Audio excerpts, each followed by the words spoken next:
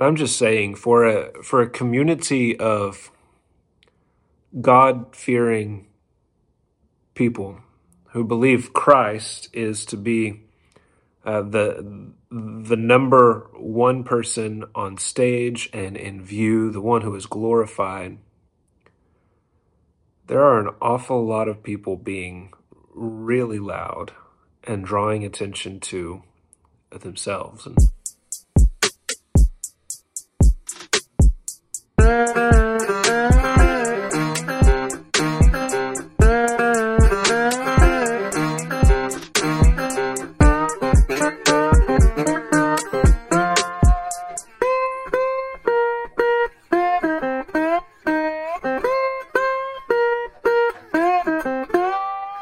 So I've been thinking a lot lately about 1 Thessalonians chapter 4, verse 11. There, the Apostle Paul instructing the believers in Thessalonica, aspire to live a quiet life, taking care of your own matters, and work diligently with your hands so that you are not a burden on anyone. Something to that effect. And I think about the church of Jesus Christ, everything that the church has become, right? With all of our public ministries, with all of our people only ever trying to be heard, right? With all of our known pastors publishing books upon books upon books, mostly just about the same thing, just reworded. And our small church pastors who believe they are the ones many times who have to be heard. To youth ministry guys who have this personality type driven ministry.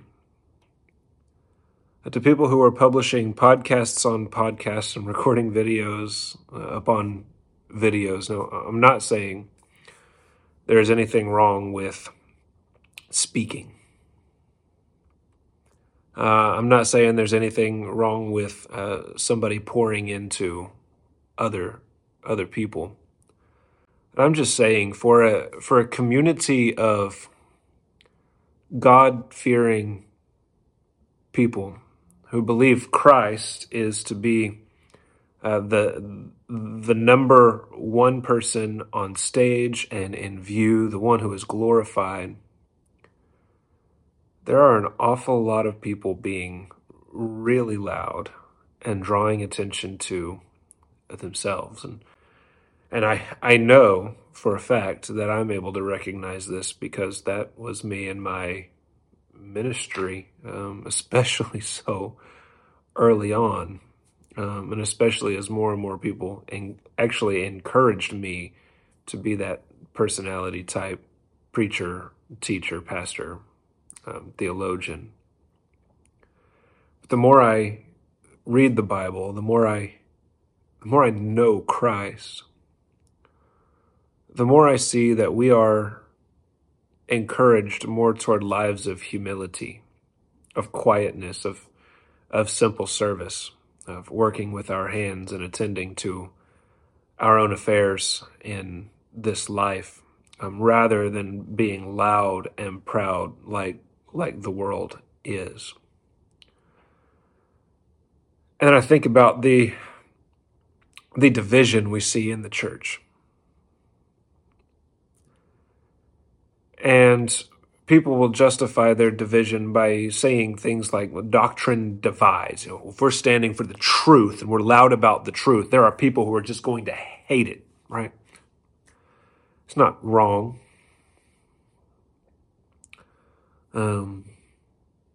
There's a lot of truth in that, right? But I hope we understand that doctrine's not the thing that divides the people of God. Our pride is.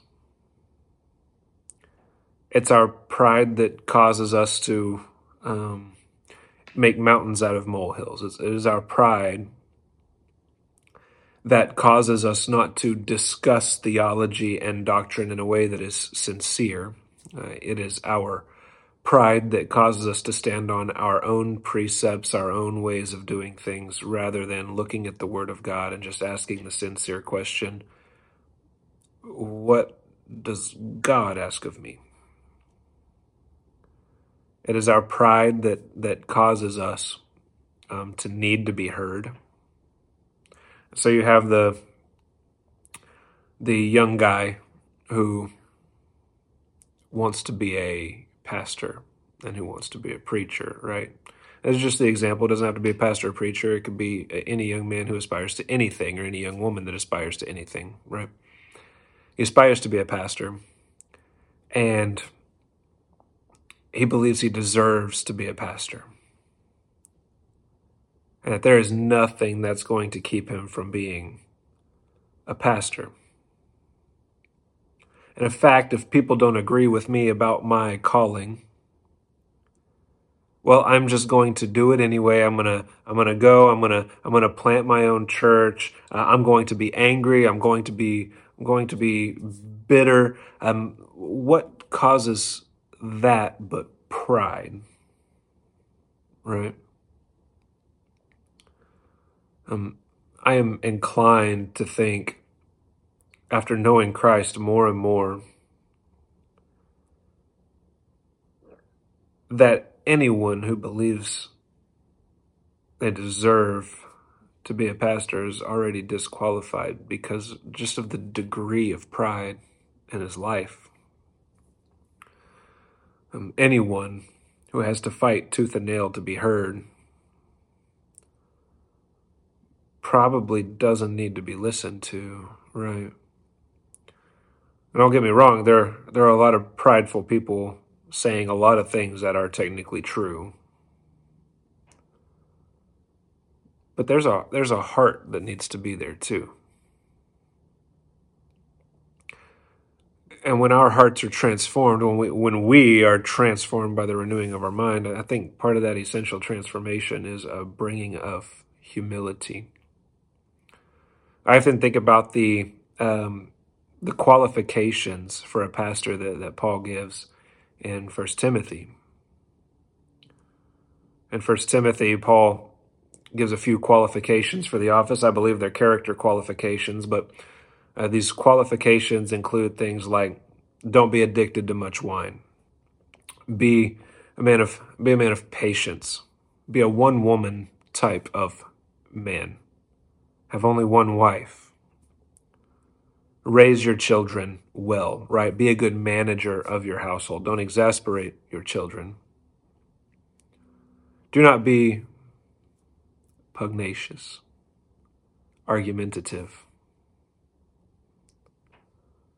Do not have a need to always be right all the time.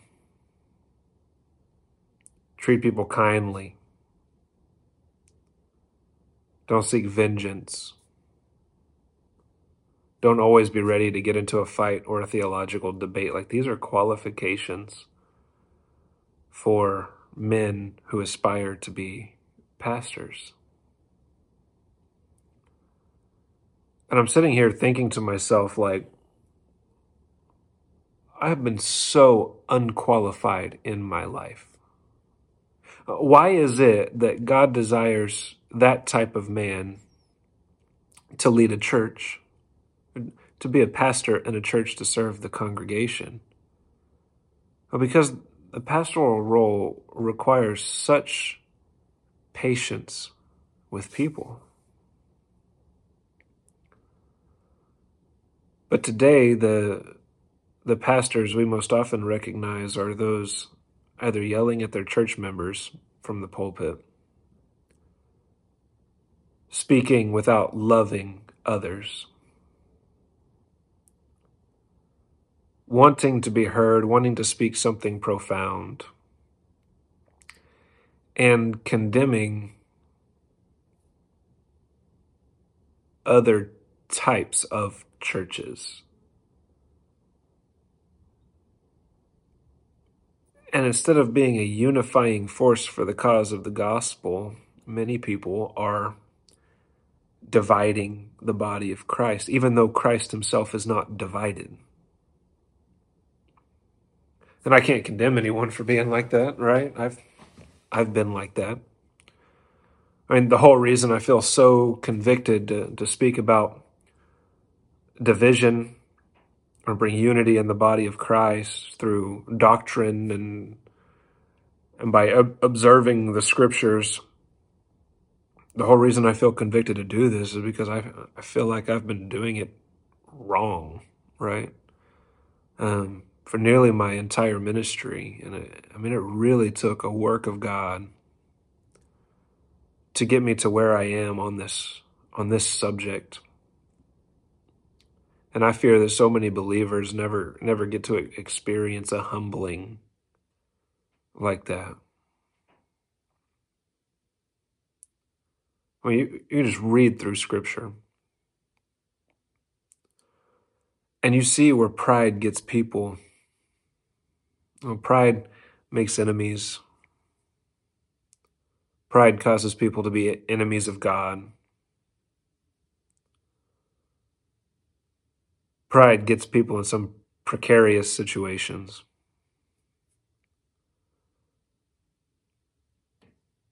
But humility is something quite different that I am sure most people don't understand or get.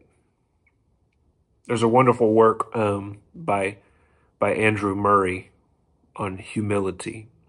If you get a chance to Google that, download it, buy it, I highly recommend the read. At least when he wrote this book, this man understood what humility was, what humility is. And basically what it boils down to is I am entitled to nothing. Now, the staunchest Calvinist will admit that. We're entitled to nothing. We are totally depraved.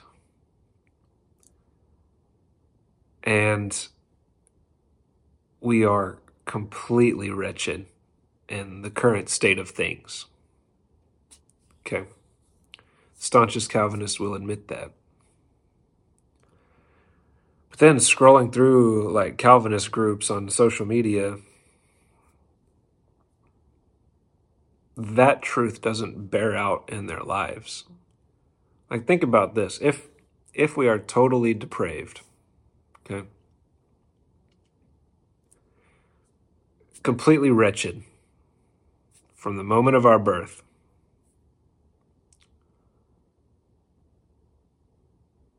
how can I be so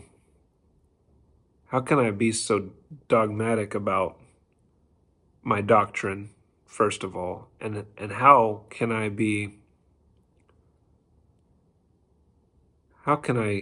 so lacking grace in the way I communicate with people? Well, this truth, total depravity, has invaded the mind, but it hasn't captivated the heart. My own wretchedness is something I know about cognitively and something I can philosophize about all day. But then it hasn't captivated my own heart. That truth hasn't captivated my own heart and made me humble, which that's what it should do. Any theological truth should work toward our humility, not toward our pride. And so we have people in pastoral positions who are full of pride. We have members who are full of pride, the young member who wants to see change. So full of pride, wants to see change, yearns to see change. He may be correct. This change may be a biblical change to make, right? It's true. The bylaws may not reflect what the Bible says, okay? Exactly. There may be something there that people have always done that just doesn't glorify God, and for whatever reason they have just missed it, whether on purpose or not, okay? There may be that. But then you have this young guy who, and I say young because young people usually have zeal without wisdom, okay? Says this change needs to be made, and he may be correct. Because it doesn't reflect the Bible, which may be correct. But then he is so quick to be condemning of others and to act rashly and to be pugnacious and to not be faithful to his church family, which itself doesn't really reflect a biblical attitude.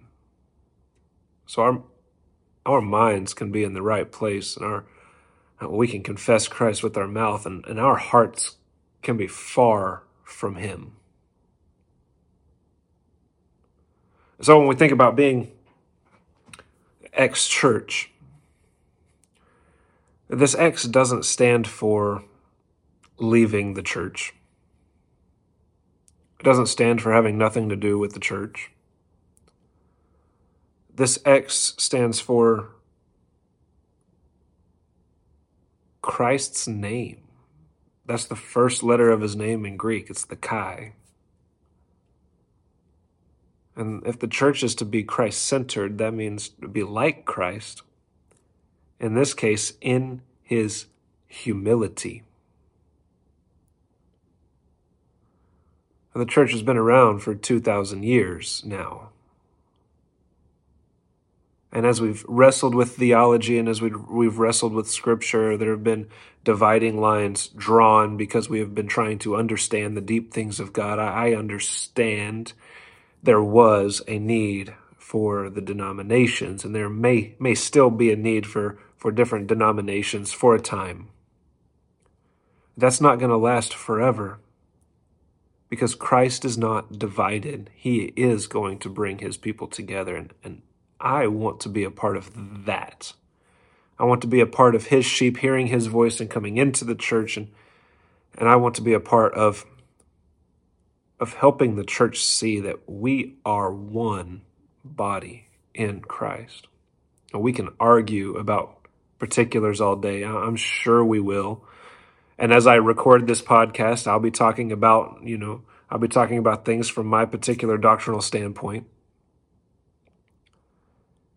But that shouldn't be a dividing line. There is one church. There are groups who refer to themselves as the church who are not. There are false religions. There are wolves. I'm not speaking to them here. Here I'm speaking to those who love Christ. One day there will be an end to denominationalism worldwide. And the church will simply be known by Christ's name.